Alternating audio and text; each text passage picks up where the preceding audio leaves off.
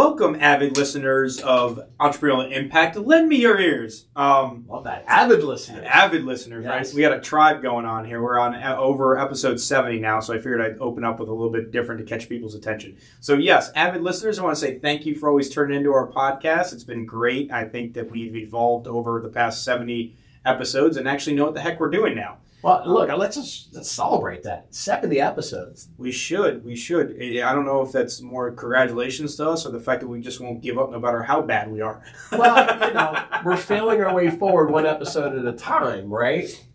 We've grown. The listeners have grown, hopefully. Like, they're still tuning in to us. And I know that, like, from where we started over a year ago now to the idea of, hey, we've got something to say. How do we say it? Who do we say it to where we are now. Yeah. I mean, at least I'm really proud that I know that we have at least one more listener than my mother. Like, I know that my mom turns in and make me feel good about it, but I think we've got more people than just my mother. I don't know if my parents are diving into my podcast. I'm going to have to find out and look at the metrics on that one. Well, anyway, I just want to say thanks to everybody tuning in and going through this journey with Dave and I. It's been really cool just to, one, having the experience of being able to share some thoughts and just, get things out of my crazy head. And most people would probably be, locked up and put in a straight jacket if they had to deal with my mindset. But on a positive note, I think it's been actually really cool to tell stories, interview different peoples and their different experiences, and to share that out in a forum that really helps people align with everyone going through the same type of struggle, and we're stronger together through that. Well, I'm going to reflect for a minute. Now I'm going to think about it. I think about all the conversations of the 70. We've probably done 45 different interviews with different people. I don't know the actual numbers, but there's some things that have stood out, right? And we had somebody smuggle supplies across the border in an ambulance into Ukraine. We had somebody escape war-torn Bosnia and become an incredible entrepreneur and leader in our region. We have had associates and agents that are going in to other countries and building wells and feeding the homeless. And there's some amazing people out there. We've been blessed to have them join us and allow us to help share their story. Yeah, when you think about those examples you gave, it kind of just causes a humble feeling, at least in my heart, around the fact that we've got a lot of people that are out there doing some really impactful things. We don't even know that they're doing it, and luckily we have the platform of this podcast to be able to share some of that outward to the people that choose to listen. Thanks, Mom. So let's dive into this one. I think, we've got great impact. We were able to tell stories as we're in a people business, and I think people are the most fascinating parts of business. You're the biggest liability, but the biggest asset. And let's talk through this one. So we had the pleasure as a team that I know Dave volunteered for this, or maybe I just kind of instructed him you're going to do this no matter what, is reading the book Fix This Next. Yes. And, I think, let's be clear, a lot of books are rip off and duplicate, or they reframe something. And what I found in Fix This Next it wasn't a new concept. It was just framed differently in different words. And the real takeaway that I had from Fix This Next was the idea behind working on your business and working in your business. And I think we start with working in your business because it's a little bit more micro, and everybody that's listening today can actually take something away from the working in your business concept from Fix This Next. And then working on your business. And I think we start with in because it's a little bit more tactical, and the on, it gets a little bit cerebral, but it also kind of gives you a North Star of what you're working towards. So let's start there. Let's talk about the thing that they come out with, Dave, is OMIN. That's the acronym for working in your business. What comes to mind when I say OMIN? What's going to happen to me? What's destined for me? So the reason I start with that is I was talking to somebody else in my business ventures, and I used this acronym, and I said OMIN, and the immediate thing that they went to was negative, which is fascinating to me because when I hear OMIN, I'm like, that's positive. I think positive, right? I grew up in Catholic schools, so yes, I know what Irish guilt is and Catholic, raisings and standards and strictness, and the fire and brimstone that can come around that. There probably doesn't hurt that I think there was a movie somewhere around OMIN that is a really Catholic negative context to it, right? Which is funny because I've seen that movie OMIN, but when I look at OMIN, I think positive, and maybe that's just because I've taken on this journey of making sure that you stay positive because you can yin and yang. Every situation can be perceived negatively or positively. So which one are you going to do? Right? Well, to steal from one of our previous episodes, but that's the storytelling aspect of how the emotion can play in your mind, and the residual effects of what you've experienced is exactly what we're talking around moment. And we have a predetermined set of criteria based off of something we experienced and emotionally was towards the negative or scary. Yeah. So let's break down Omen. I thought this was really very simple but very insightful. That when you're working in your business, you have certain outcomes that you need to get to. So let's call them goals, right? And so we have working in your businesses. I look at it as like your nuts, bolts, like you're getting your hands dirty, you got grease up your sleeves, like you're in it, right? You're making stuff happen. And in that, the Omen was what was simplistic and so easy about this acronym is it's like the Omen. That if you get your goal, your Omen's going to be positive. If you don't get to your goal, the Omen's going to be negative. So when you follow an acronym of Omen being objective, measurable, evaluate, and nurture, that's your goal in running your business. And I think everybody at home, write that down. Yeah, Omen. Objective, measurable, evaluate, and nurture. And I think it's really clear that like how the beauty of that thing is how simple it is. Everything in your business can be broken down in the day-to-day by Omen. What's my objective? And I think it's like, while that might be simple, I mean, you and I had this conversation. We were prepping for one of our leadership meetings. And I said, we're about to go down this road of teaching people how to storytell. What is the objective at the end of this? And what was fascinating about asking that question to the leadership team was that everybody had a little bit different interpretation of objective. Yeah. And what's fascinating, it's also like the beauty of people, is that by asking that simple question of what's the objective, I got feedback in 4 different ways. None of them were wrong. No. But if we didn't ask that question of what's the objective, the 4 of us would have been going down a different path. Right? So like I think there's power and clarity around the fact of like, hey, we're going down this goal of profit. What is the objective in profit? Well, I mean, you think about just before you get there, you think about the objective, like your objective and my objective, you think of it as a roadmap. Could be different. Completely different. Well, more than likely going to be different. Yeah. Right? Profit, we understand the word profit, okay? Financial profitability at the end. But how you decide to get there is completely different how I might decide to get to, just as based off of my experiences through life. Exactly. So when you think about going through Omen, there has to be an objective. And I would say if you're working with a team, you need to flush that objective out. And because our knowledge, it sometimes can be our hindrance at times, you have to go out and actually ask the team, what's the objective, and get the feedback from everybody. Because if you, the leader, say, hey, we're going to go out and I believe that way's north, and I say, we're going north, and I don't say, let's clearly understand why we're going north and what is north, and let's clarify that objective. Yeah. You might agree with me, let's go north, but you believe the objective of north is actually south. Collective buy-in on the objective. Yeah. Right. We're in it versus it's your thing and I'm in it to help you. And then once you get clear on the objective, then at least now everyone's talking the same language. They're all aligned, they understand, and now you can at least go from, a group to somewhat of a team, right? Yep. And then the next one is measurable. So when we say, like you'll hear this every so often, I want to have great culture, or I want to have great referrals, or I want to have a great event, right? That's a good objective. Like I understand it, like conceptually, like we always want to have great events, we want to have great experiences and great sales and all that. But if you don't measure it and put a scoreboard on it, your interpretation of the objective is different than mine, and we're going to have different timelines to get there. Because if you say the goal is 100 widgets, and I say the objective is, or I say, let's say the objective of, we want to have great profit. What is great profit? You might say it's 100,000. I might say it's 250,000. So once we get clearly the objective is profit, we then have to measure it in a way that's neutral, like a scoreboard, where it's not up for interpretation. And I think diving into that, because a lot of times when you ask people, you get broad answers. Yep. And the hardest thing is you have to stop them and go, how do you measure that? How would you know you achieved it? How would you know that you achieved it? And it changes their thinking, because there's a feel-good objective or goal, right? I want everybody to love me. Okay, that's awesome. And they should. But how do you measure that? Exactly. So that's where you have to really think down into it. Like, what is the number that we could say we did a great job? So when I say events and someone says, hey, I want to have a great, I don't know, holiday party. I go, great. So how many people need to be there?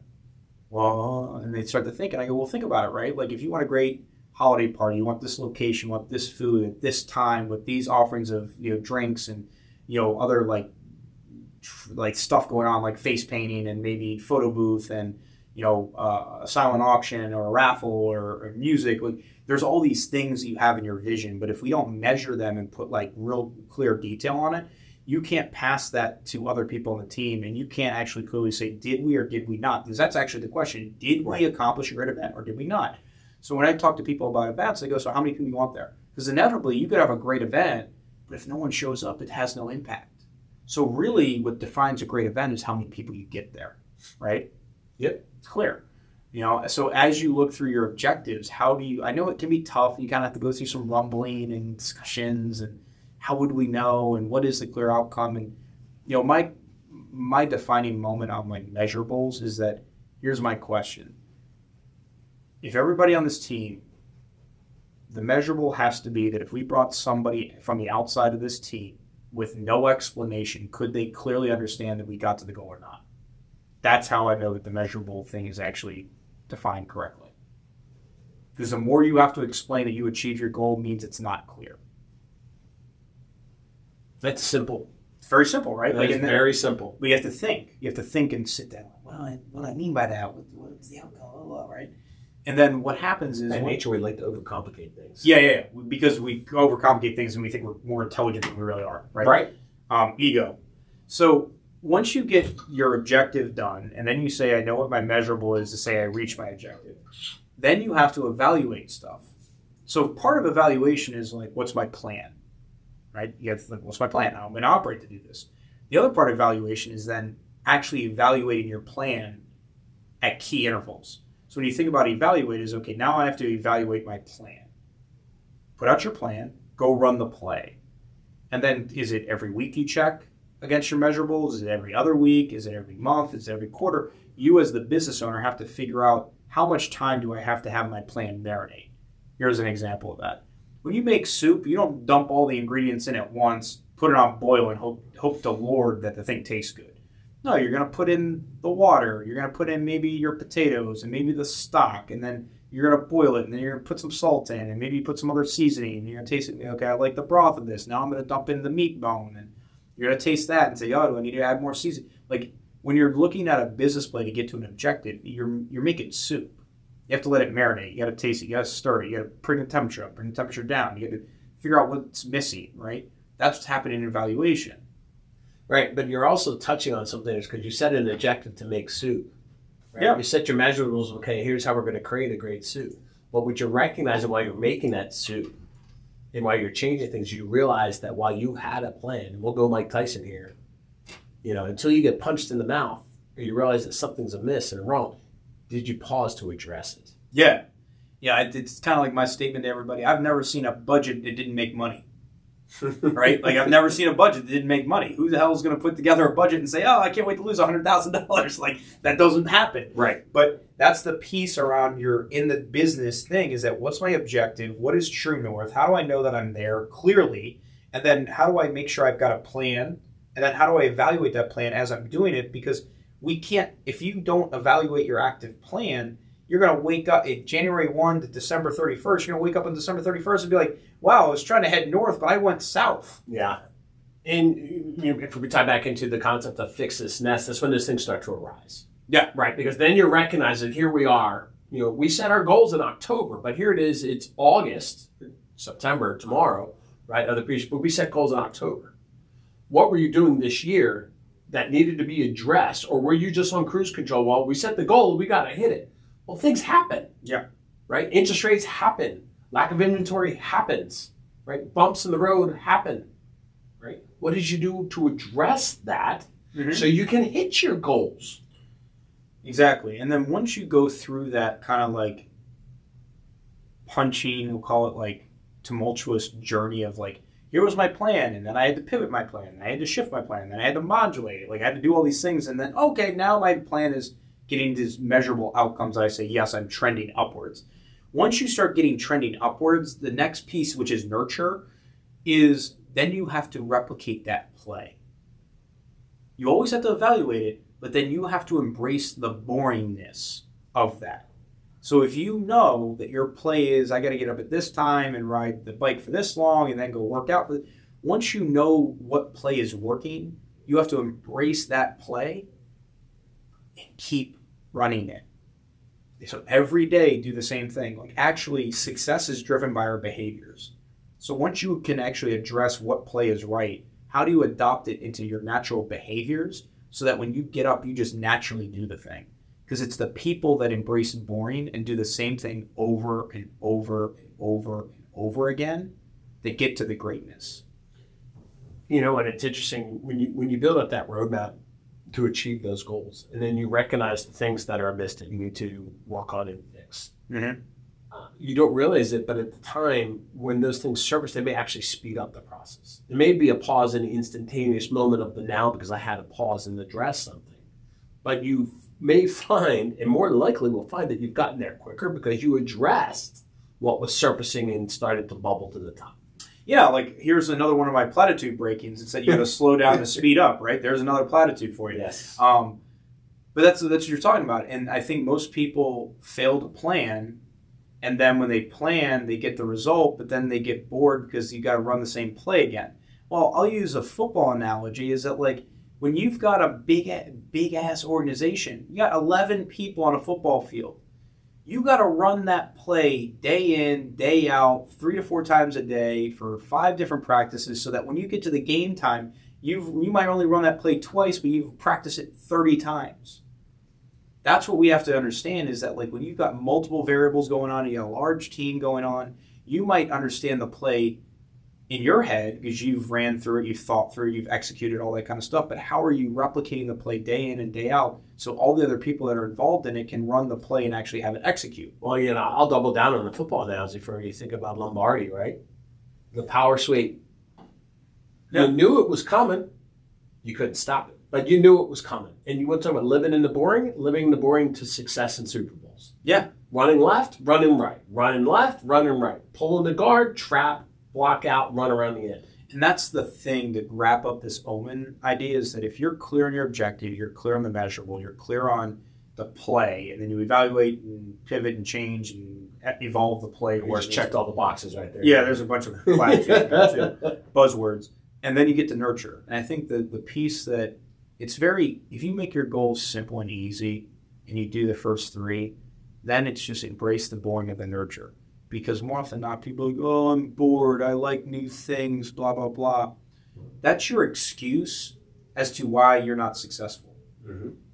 You would rather have energy and new and blah, blah, blah, because the idea of having to embrace something that you have to repeat and repeat and repeat, even though it's going to derive your success, is not sexy. It's not instant gratification. It's boring. I don't like it. Well, if you don't like boring, you don't like success. Because success is little wins day in, day out over time. And the reason that most people never get success is that it's the very few that are willing to get up every day and do the same thing over and over and over again to get to mastery. And it's those people that stay in well beyond where most people would quit to get the level of success. This is the Steph Curry example. Everyone likes the outcome of what he got when he hits his game-hitting 3 or he drops like 20 threes in one game or whatever. He's raining stuff, right? Yep. And I'm not even a basketball fan, but you got to respect that. You got to respect that mastery. And the reason behind that is he's shooting 10,000 free throws in Jerry, practice. you're so spot on, and it's just where, as much as we love technology as leverage in the world that we're in, people don't get to see that. Yeah, like you'll hear things about the Mamba mentality from Kobe or for Steph in the work, and you might see some video snippets, but the video snippets don't get as much watch as the game-winning shots hit. So when you look at the kids and the children of today, or even the new business owners and entrepreneurs, they don't understand what it took to make that happen. Mm-hmm. They just want the result. They want that immediate gratification. They don't understand that they had to go through to get to that nurturing point where then it became instantaneous replay, living in the boring. I've done this shot from 38 feet out 1,000 times. Mm-hmm. There's nobody in front of me. There isn't a crowd when I took the shot because I've done it over and over again. And it leads to this thought for everybody listening is like, you got a lot of people that complain about not getting result, but they don't ever address the fact that they never put in the work necessary to get to the result. So you can't complain about not getting something when you never actually embrace the suck of doing the thing you didn't want to do to get the result you want. Yeah. All right. Which pivots us into a different conversation. So we just talked about in the business. Like, I firmly believe if you follow objective, measurable, evaluate the process, and nurture the thing and just keep running that play as you know it's working, that would solve the majority of in the business problems. 100%. Because most people are like, is this it? Is this it? It's a squirrel mentality. No, pick your 4 objectives in the business, run those plays, execute and kill it. The rest of the stuff will figure it out, or you don't even need to do it. So that rolls you into let's talk about on the business. And I think this is more a great way to kind of like transition towards the end of the podcast, is that when you work on the business, most people want instant, you actually brought up instant gratification, is that people get lost in working in the business because you constantly get feedback about whether or not the thing works. Yeah. Right? So like if I'm making phone calls, I'm going to sit down and make phone calls, because I'm going to get an immediate feedback that I got somebody on the phone and either set an appointment or I didn't set an appointment. Or they say, oh no, I'm not going to make phone calls because I can't directly control whether or not they answer or whether or not they say yes. So I'm going to go work on Canva. Or I'm going to go figure out like some new app on my phone. Or I'm going to go figure out this other like CRM. But I didn't really use my other CRM, but somehow this new CRM I'm going to start using. I didn't actually change any behaviors, but the new trinket's going to fix it. But because I see the actual implications and outcome of my activities, I default to that, right? So then what ends up happening is no one actually works on their business. So they're constantly rowing and rowing and rowing, but no one's actually looking at the compass and looking at where the sunrise is and where the North Star is and where the currents are coming. So all of a sudden you keep digging or you keep rowing and rowing and rowing, and you wanted to get to Antarctica, but you end up in like, I don't know, the West Indies, because you didn't actually work on the business to say, where am I navigating towards?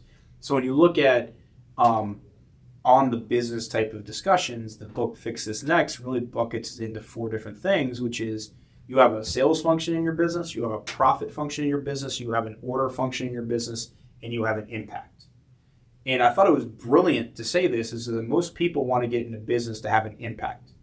I know I do, because there's actually more to life than selling. I said I made $500 million in profit. Like, okay, are you going to put that in the casket with you? Like, no, you're not. But like, okay, but for those of us that are in survive and they're trying to get to thrive, in survival mode, you worry about $500 million in profit.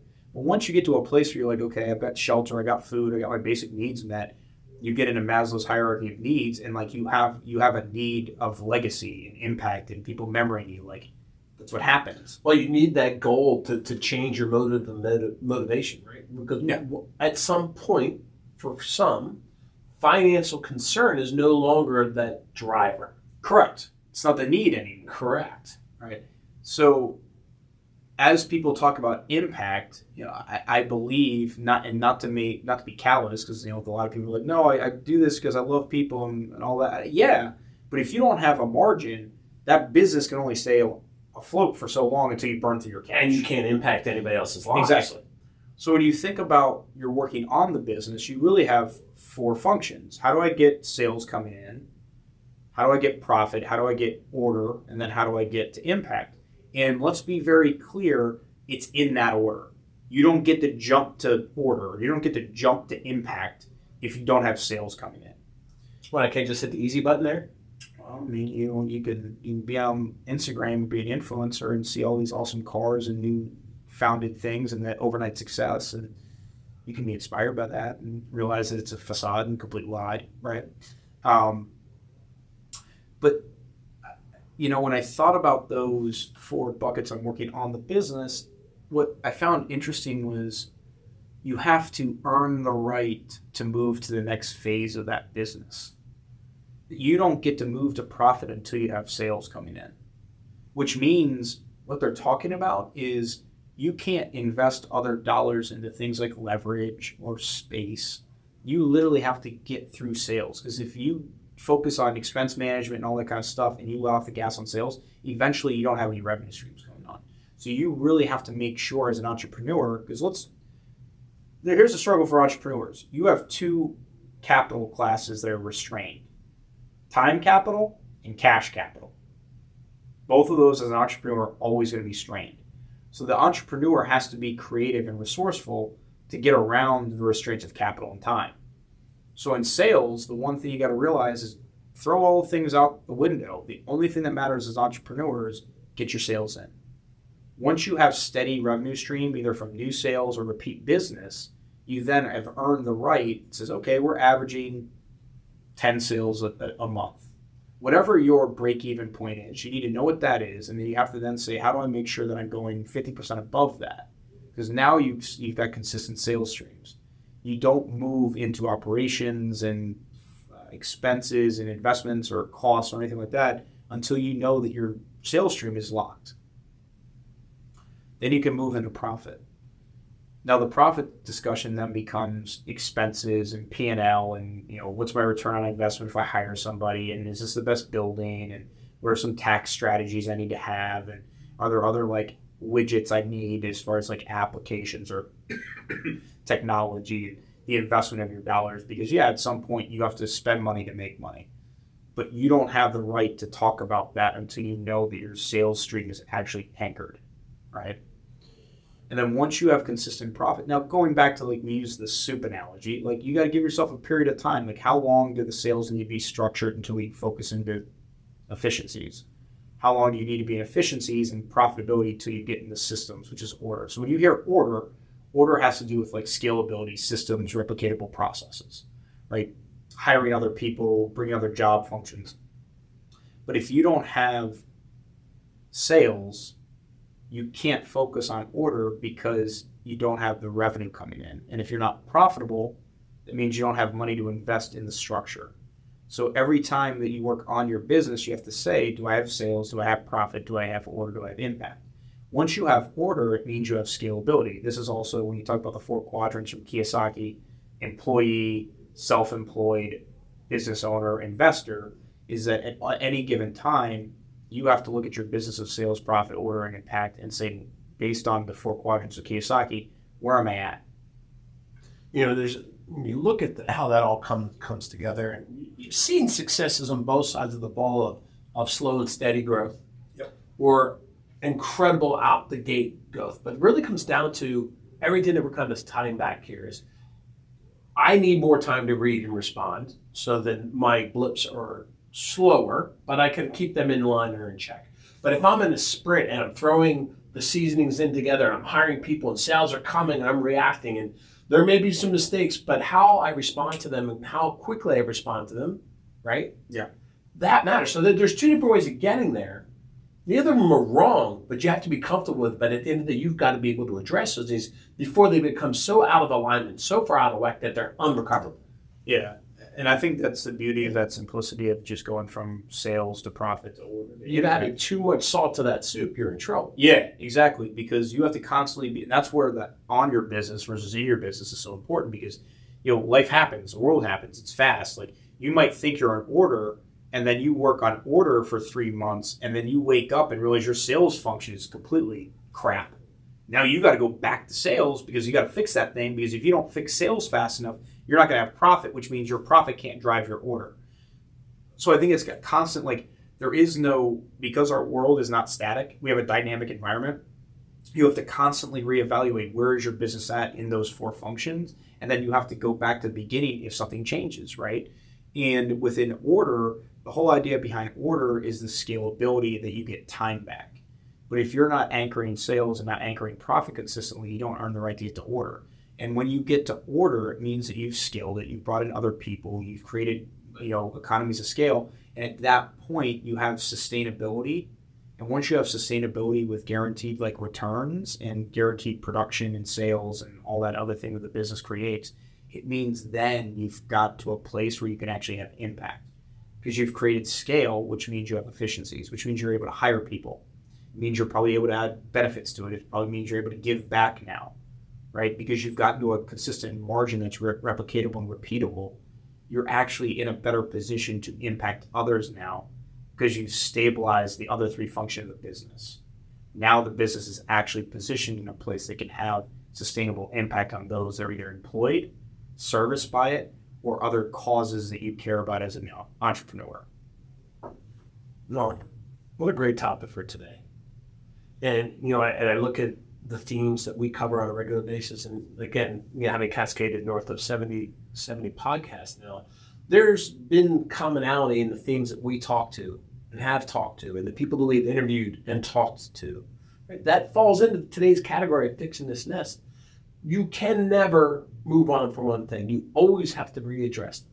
Right? So if you look at the themes that we cover and why we readdress and why we go back to them, because we're not just looking at how we do things and how we present things and who's hearing us, but we want you to do the same thing in your business. Because what we said around this topic a couple of weeks ago or last week, were you ready to hear it? Did you recognize it in yourself? Now you're hearing it again from a different way. And that's how we're approaching these topics on a regular basis, saying, we're never finished. You're never finished. And there's a time and a place that something needs to be fixed, and fix this now. There we go. So until next time, our avid listeners of Entrepreneurial Impact, Dave and Joe signing out. Thanks for tuning in. Thanks, everybody. Bye.